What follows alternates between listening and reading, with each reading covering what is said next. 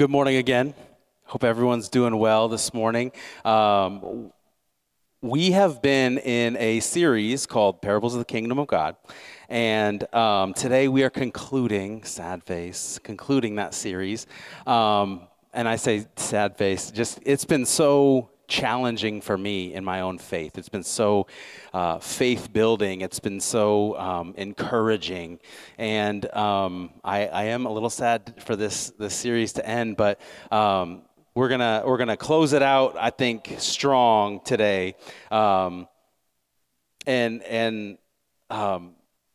just want to remind you, the parables they're short stories, they're short, fictitious, not real stories that are told to communicate some kind of like moral truth or spiritual truth. And the parables are a crucial part of Jesus's teaching. And they were very often hard to understand. They were very often misunderstood by a lot of people. People would walk away confused or discouraged or, that kind of thing. And so, throughout this series, we've uncovered many, many hidden truths in the parables that Jesus tells about the kingdom of God. And again, we've seen some challenging things. We've heard some encouraging things. But all of these parables, one central theme through all of them is they tell us what our job is as Christ followers. It's to reveal the kingdom of God to those who don't see it yet. That's what it teaches us, to reveal the kingdom to those who can't see it. But how? How do we reveal the kingdom of God to those who don't see it? Because reveal the kingdom of God, that's a pretty general statement. But how do we reveal the kingdom of God to those who can't see? How do we, what does that look like to reveal the kingdom of God in our everyday lives? And that's what I want to talk about today. How we go about revealing the kingdom of God. But before we look at the scriptures, would you pray with me this morning? Let's go to the Lord in prayer. God, we love you. We thank you. Open our hearts to receive your truth today, God. Open our hearts, Holy Spirit, to understand the words from the mouth of God that we're about to hear today. I pray, God, that we would know you more and know your heart more after today. We love you. In Jesus' name, amen. Amen. What we're going to do today, if you have your Bibles, you can open them up to Matthew chapter 13. Open them up, turn them on. If you have a digital Bible, turn it on. But we're going to... what I want to do really quickly is I want to recap all the parables that we went through. Now, that might sound like, oh my gosh, like this is going to take forever. It won't, I promise. Just stick with me. It's going to matter. So Matthew chapter 13, starting in verse 3, it says, "Listen, a farmer went out to plant some seeds. As he scattered them across his field, some seeds fell on a footpath, and the birds came and ate them. Other seeds fell on shallow soil with underlying rock. The seeds sprouted quickly because the soil was shallow, but the plants soon wilted under the hot sun, and since they didn't have deep roots, they died. Other seeds fell among thorns that grew up and choked out the tender plants. Still other seeds fell on fertile soil, and they produced a crop that was 30, 60, even 100 times as much as had been planted." And remember, the seed in this parable is the Word of God, and the Word of God is Jesus. And the different types of soil represent the human response to Jesus. So that's what that parable is about. Mark chapter 4, verse 21 through and 22. "Would anyone light a lamp and then put it under a basket or under a bed? Of course not. A lamp is placed on a lampstand where its light will shine. For everything that is hidden will eventually be brought into the open, and every secret will be brought to light." In this parable, the lamp represents Jesus, and the lampstand represents us. And the kind of the moral of this parable is: Are we gonna claim Jesus for who he is, or are we, for all his left-handed power, or are we gonna hide his true nature and purpose? And the next parable, Mark chapter 4, verse 26 through 29, "The kingdom of God is like this," he said. "A man scatters seed on the ground. He sleeps and rises night and day. The seed sprouts and grows, although he doesn't know how. The soil produces a crop by itself, first the blade, then the head, then full grain on the head. As soon as the crop is ready, he sends for the sickle because the harvest has come." And the meaning of this parable is that the kingdom of God grows all on its own. The kingdom of God advances all on its own. There's nothing anyone can do to stop it, and there's nothing anyone can do to help it. It's already going on its own. Matthew chapter 13, verse 24 through 30, the kingdom of heaven is like a farmer who planted good seed in his field. But that night, as the workers slept, his enemy came and planted weeds among the wheat, then slipped away. When the crop began to grow and produce grain, the weeds also grew. The farmer's workers went to him and said, "Sir, the field where you planted the good seed is full of weeds. Where did they come from?" "An enemy has done this," the farmer exclaimed. "Should we pull out the weeds?" they asked. "No," he replied. "You'll uproot the wheat if you do. Let both grow together until the harvest. Then I will tell the harvesters to sort out the weeds, tie them into bundles, and burn them, and to put the wheat in the barn." This one was jarring for me personally, because this parable points to Jesus' preference for inaction when it comes to evil. Do you want us to pull out the weeds? No, don't do anything. I'll take care of the weeds at the end. It's jarring to hear. Jarring to hear. That just because a person fights against evil, it doesn't make them good, is kind of the point. So Luke chapter 13, verse 18 through 21. What is the kingdom of God like? How can I illustrate it? It is like a tiny mustard seed. It grows and becomes a tree, and the birds make nests in its branches. He also asked, what else is the kingdom of God like? It's like the yeast a woman used in making bread. Even though she put only a little yeast in, it permeated every part of the dough. The mustard seed that grows into the tree is representative of the kingdom of God, and the birds that make nests in the branches of that tree represent the nations that find safety in him, safety in the kingdom. And then he talks about the woman making dough, and he makes the claim that it's an over-the-top claim about how pervasive the kingdom of God is, that like yeast that makes its way through the dough, you cannot remove the kingdom of God from the world. Nobody will be able to remove the kingdom from the world. It's here to stay. Matthew chapter 13, verses 44 through 46. The kingdom of heaven is like a treasure that a man discovered hidden in a field. In his excitement, he hid it again and sold everything he owned to get enough money to buy the field. Again, the kingdom of heaven is like a merchant on the lookout for choice pearls. When he discovered a pearl of great value, he sold everything he owned and bought it. The kingdom of God can escape our notice if we're not looking for it. If we're not ready for it. It can go undetected if we're not prepared for it. And the kingdom of God is so valuable that anyone who finds it is willing to give up anything they have to attain it. And if there's somebody who's saying, well, Pastor Ryan, I found the kingdom of God, I'm not willing to give up anything I have. If you're not willing to give up everything you haven't really found the kingdom. Just something to chew on. Matthew chapter 13, verse 47 through 48. Again, the kingdom of heaven is like a fishing net that was thrown into the water and caught fish of every kind. When the net was full, they dragged it up onto the shore, sat down, and sorted the good fish into crates, but threw the bad ones away. And finally, last week we learned that the kingdom of God is like a dragnet, and it gathers everything indiscriminately. And as representatives of the kingdom of God, the church should also be indiscriminate in its gathering. Should also be gathering everyone we can to bring them back to God. So these are the parables Jesus used to describe what the kingdom of God is like. They're short, but they're jam-packed with wisdom and deep meaning and wild claims and upside-down, left-handed ideas about the kingdom that Jesus inaugurated while he was here. Throughout this series, I've been making the claim that our only job is to reveal the kingdom of God to people who can't see it yet. Our job as Christ followers is to reveal the kingdom to people who can't see it yet. That's it. That's it. Today, I want to help answer the question, how? How do we reveal the kingdom of God? What does it look like to reveal the kingdom of God to people in your sphere of influence? What does that look like? What does it look like to reveal the kingdom of God in your workplace? What does it look like to reveal the kingdom of God amongst your friend group? What does it look like to reveal the kingdom of God in your family? That's what I want to answer today. But first, before we start answering that, we have to establish a baseline understanding of the story of the Bible and our purpose here on earth. Genesis chapter 1, verse 26 says this, "Then God said, let us make human beings in our image to be like us." So from the very beginning, God created us to be like him. We are supposed to look like God. We're supposed to be like God. God created us to be him, but the moment Adam and Eve sinned, the moment Adam and Eve disobeyed, sin entered the world and we became the enemies of God, and it became impossible for us to be the image of God on our own.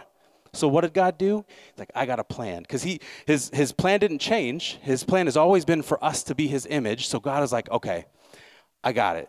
I'm going to send my son to earth to show them what it looks like to be my image on earth. And Jesus is the perfect image of God on earth.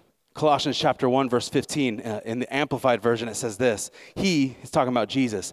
He is the exact living image, the essential manifestation of the unseen God, the visible representation of the invisible, the firstborn, the preeminent one, the sovereign, and the originator of all creation. Jesus is the exact living image of God.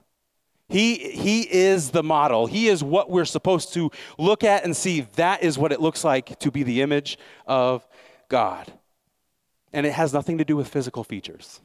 It has nothing to do with how tall you are or how good looking you are or anything like that. It has everything to do with the way you live your life. The Message version, which is a paraphrase, it says it like this. We look at the sun and see the God who cannot be seen. We look at this sun and see God's original purpose in everything created. Jesus is exactly what God had in mind when he created humans. Jesus is the model human being and what we're supposed to strive to be like. So let me connect some dots for you really quickly.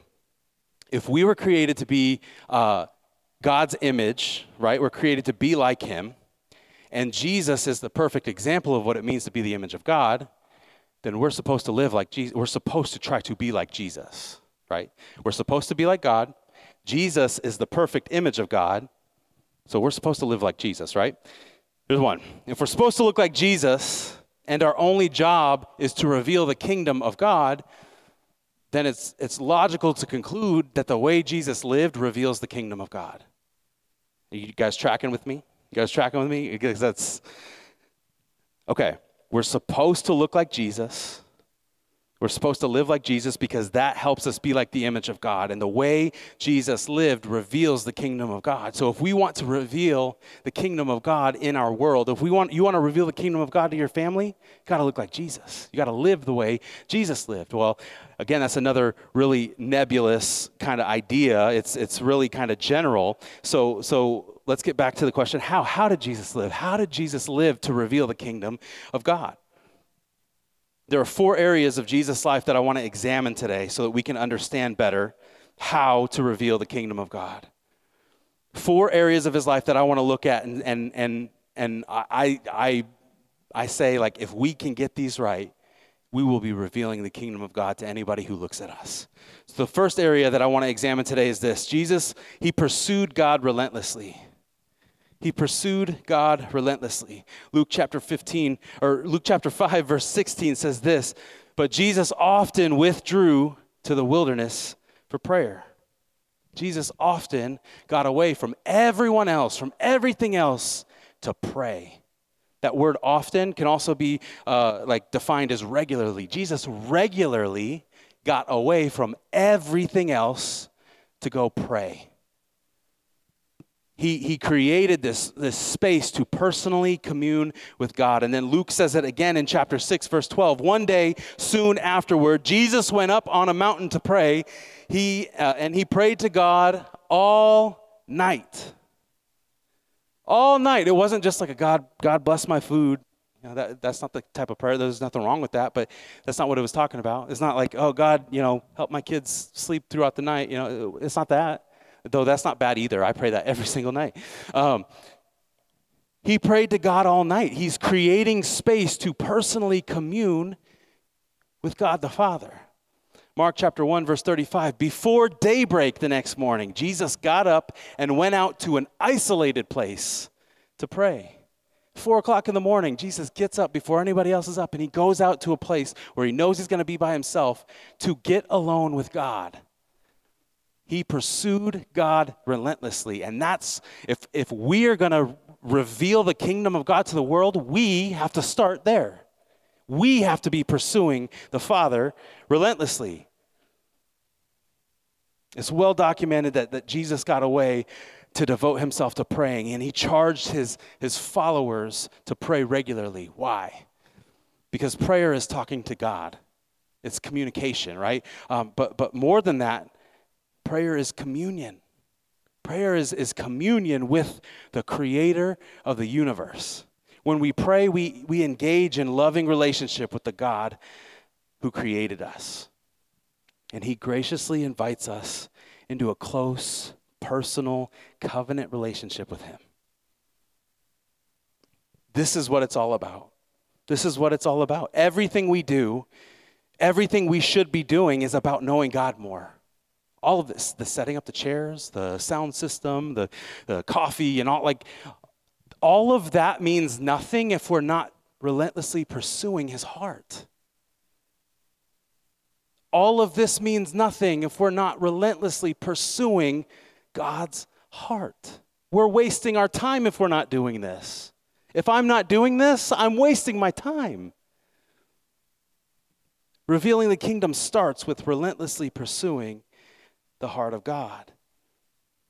And when we live a life of relentless pursuit of him, it brings heaven to earth, and more people get to experience the presence of God. Jesus revealed the kingdom by relentlessly pursuing God, and that's where we as the church need to start. So what does it look like to relentlessly pursue God? Because there's another general statement. Well, I want to clear it up. Relentlessly pursuing God looks like praying every day. It looks like praying every day.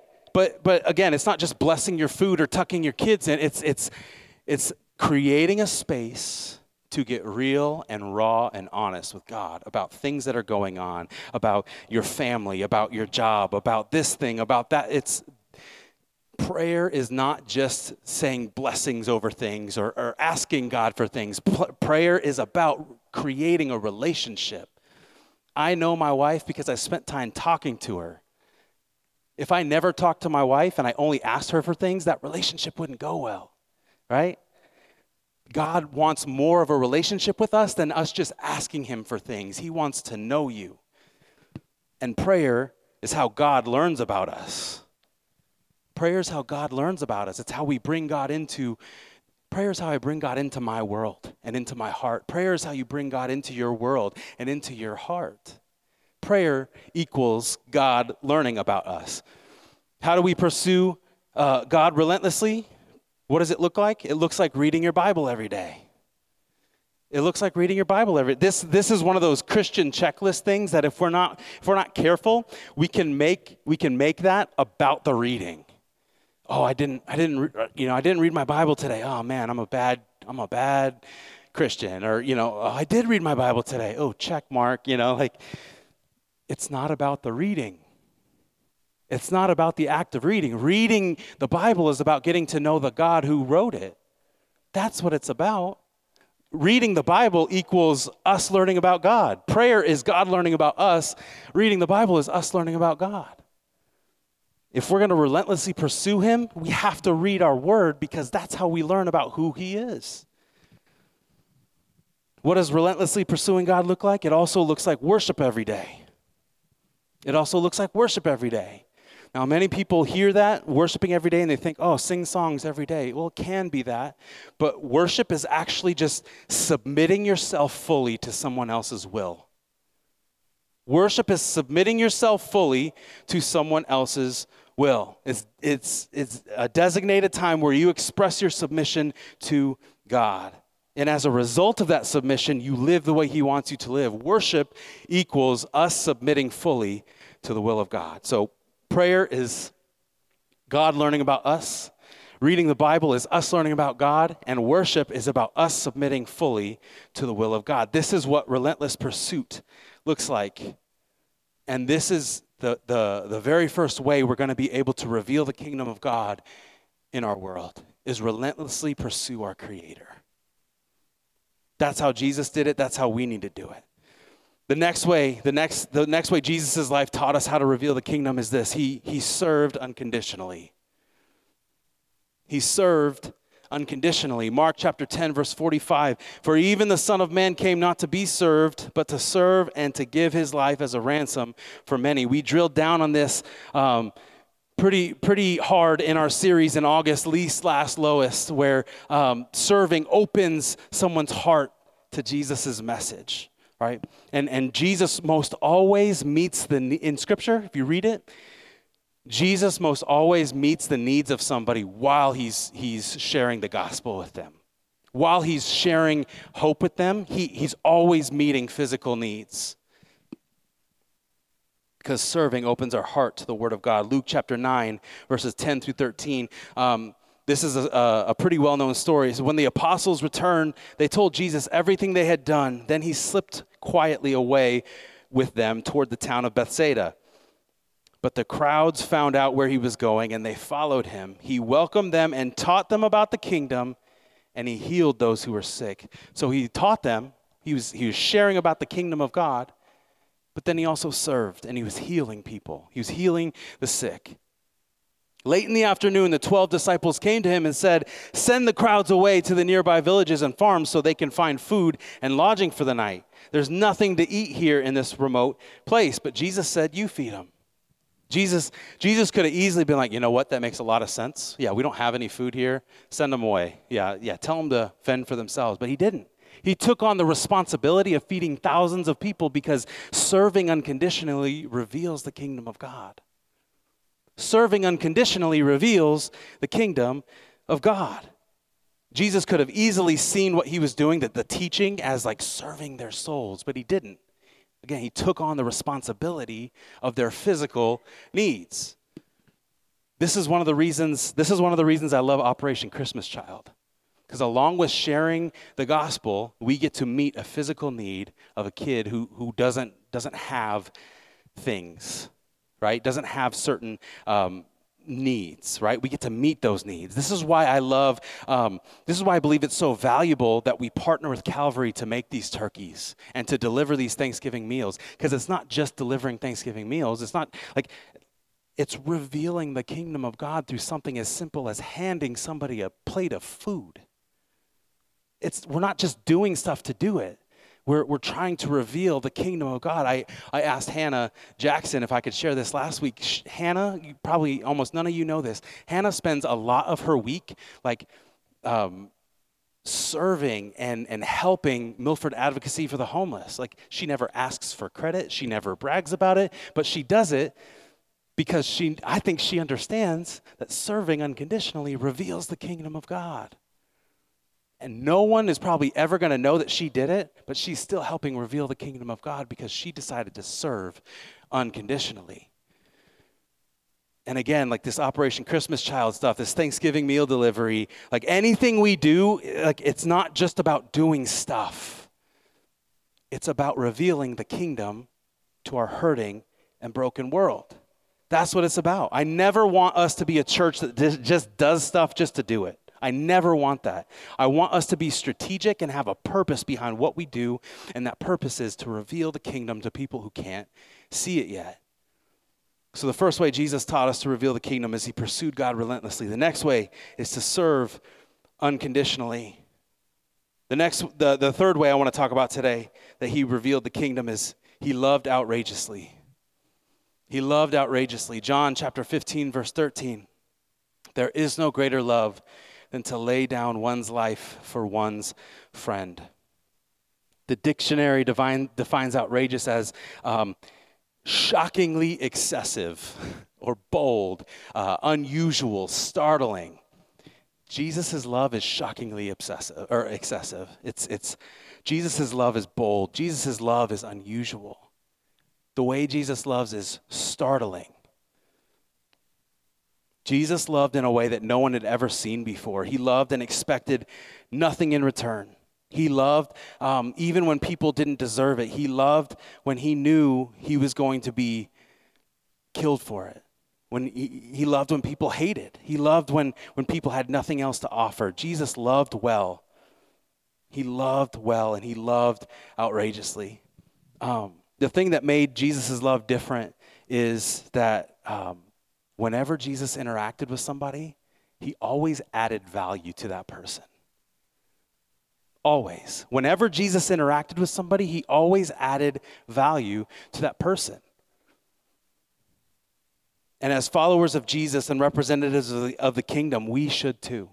It should be that way with us too. And this is something I learned early on in my walk that has just stuck with me, that adding value. Jesus ate with sinners. Jesus spent time with the poor. Jesus healed the sick. Jesus restored adulterers. Why? Because nobody gets tired of being loved.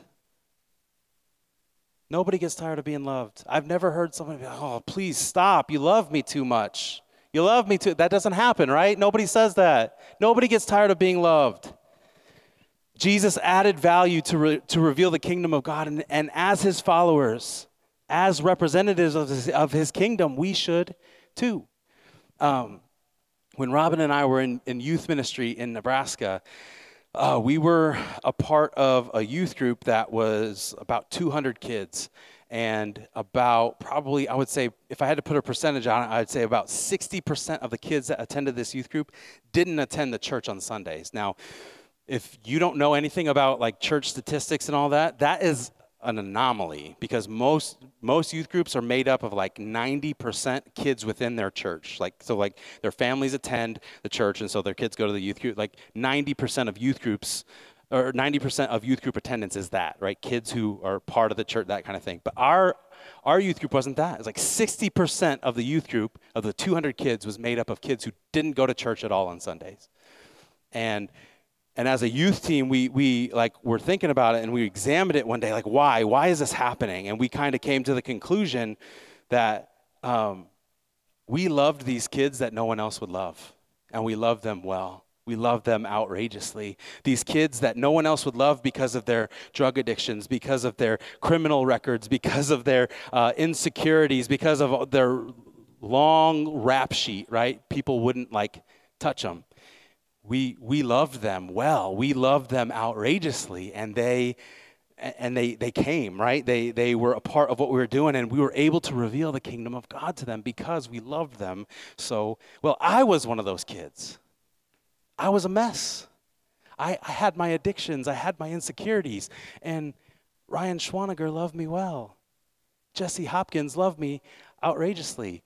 David Gruner loved me well. Corey Demmel loved me well. Mike Donahue loved me well. These names mean nothing to you, but these men revealed the kingdom of God to me simply because they loved me outrageously with the love of Christ. This is how we reveal the kingdom of God to people. We love them outrageously like Jesus did. Jesus revealed the kingdom by loving outrageously, and so should we. So the first area of Jesus' life that teaches us how to reveal the kingdom of God is he pursued God relentlessly. The second area of Jesus' life that teaches us how to reveal the kingdom of God is he served unconditionally. The third area, he loved outrageously. The final area I want to talk about today of Jesus' life that teaches us how to reveal the kingdom is he gave faithfully. He gave faithfully. Galatians chapter 1, verse 4 says this: Jesus gave his life for our sins, just as God our Father planned, in order to rescue us from this evil world in which we live. This is the way that God of the universe reveals himself. This is the way he reveals his love. This is the way he reveals his kingdom, by giving. And it's not about money. It's not about money. It's about the giving of yourself. It's about giving anything you have to reveal the kingdom of God. Jesus gives faithfully, even when he knows he's going to be mistreated. Jesus gave faithfully, even when he knows he's going to be abused. He gave faithfully, even though he knew he was going to be taken advantage of.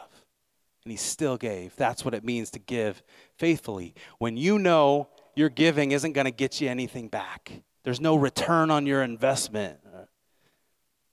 You're giving because it's It's what God has asked you to do. Research shows that most people who give, they give because they wish to enhance their like social status or be a part of a certain type of group, or they want a better reputation or that kind of thing. But if that reputation never comes, or that belonging to that certain group never happens, like the giving stops. It's not that way with God, though. It's not that way with God. God gives no matter what he gets back. Jesus gives even when he doesn't personally benefit. So you may have heard the old adage that even if no one repented, Jesus would have given his life on the cross. And I believe that's true, because Jesus didn't do it to get something back. He did it because he's faithful in his giving. It's who he is. He gives because it's his character to give.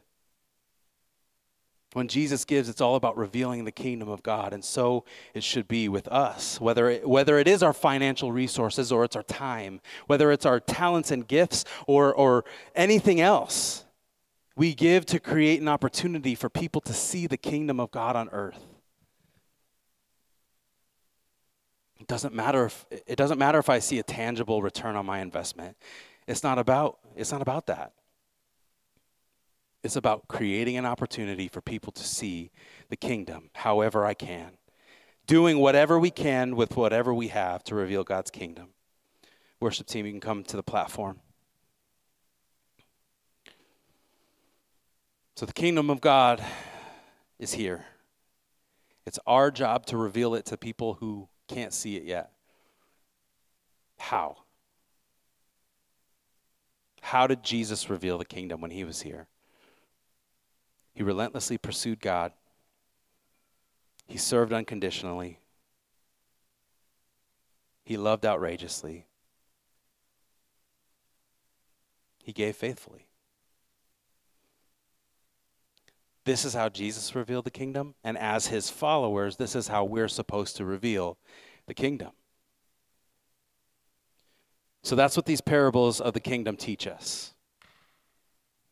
That's what these parables of the kingdom teach us, that the kingdom of God's already here, and by living like Jesus, we get to reveal it to people. That's what our core values are about here at Anchor: growing, learning, giving, reflecting, serving. It's all about revealing the kingdom of God. This is how we do it here in Milford. Know God, make him known. That's what we're created for. Let me pray for you this morning. God, we love you. We thank you for your word. God, I pray that for each and every one of us, that we would be challenged today by your word. We would be encouraged by your word, God, that we would be built up and edified by your word. God, help us to know what it means to reveal your kingdom in our individual lives. God, help me to know what it means to reveal your kingdom to those I interact with on a daily basis. Thank you, God. We love you. We give you praise. In Jesus' name. In Jesus' name. What I want to do right now, before anybody moves or gets up or anything, I don't want to rush through this moment. I want to allow the Holy Spirit to do the work that only he can do. And so what we're going to do is we're just going to take a few minutes, and the worship team's going to lead us in a song. And I just want us to respond. I want us to respond to the Spirit of God. You can stay right in your seat if you want. You can stand if you want. You can sing the song, or you can pray, or you can meditate. However you need to respond, I want to encourage you to do that. But let's not rush through this moment. Let's allow the Holy Spirit to do his work. So if you want, stand with me, and the worship team is going to lead us this morning.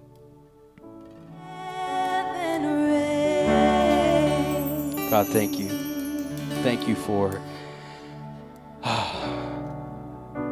your word. Thank you for this series that has pushed me and challenged me in my faith and what I believe to be true about you and your kingdom. God, continue to teach me. Continue to teach me how your kingdom works. Continue to teach us how your kingdom operates and how we're a part of it. Before we're dismissed today, I want to give us some next steps. And these next steps are just tangible things we can do to take the message and apply them to our life this week. So the first one is this week, I'll start praying every day for at least 5 minutes. So that might sound really intimidating. It might sound really challenging. You got to start somewhere. And this is how we begin to relentlessly pursue God. Pray, read your word, worship every single day. The next step is this week I will memorize Colossians 1:15. Christ is the visible image of the invisible God. He existed before anything was created and is supreme over all creation. Hiding the word in our heart helps us. It helps us grow and it helps us know the Lord more. And finally, I will begin inviting someone to sit with me for our Christmas series that begins on December 3rd, the Carols of Christmas. So we are kicking off our Christmas series on December 3rd, and it's the Carols of Christmas. We're going to look at some Christmas carols, and we're going to unpack them and kind of understand the theological claim they're making. So I'm excited about that. Now is the time to begin inviting people to join us for that. Christmas is one of the times a year that people are most receptive to an invitation to church. So I want to challenge you, invite someone to sit with you. So let me pray one more time, and we can be dismissed this morning. God, we love you. We thank you for this day. We thank you for time to worship and to give and to fellowship and to hear your word. And I just pray, God, that we would go encouraged, that we are equipped to do the job you've given us, and that is to reveal your kingdom to those who can't see it. We love you, God. We thank you. And finally, to him who loves us and has freed us by his blood, to him who made us a kingdom, to him be glory and honor and dominion forever and ever. Amen and amen. Thanks for worshiping with us, everybody. Thanks for being here today. We will see you next week. Have a great week.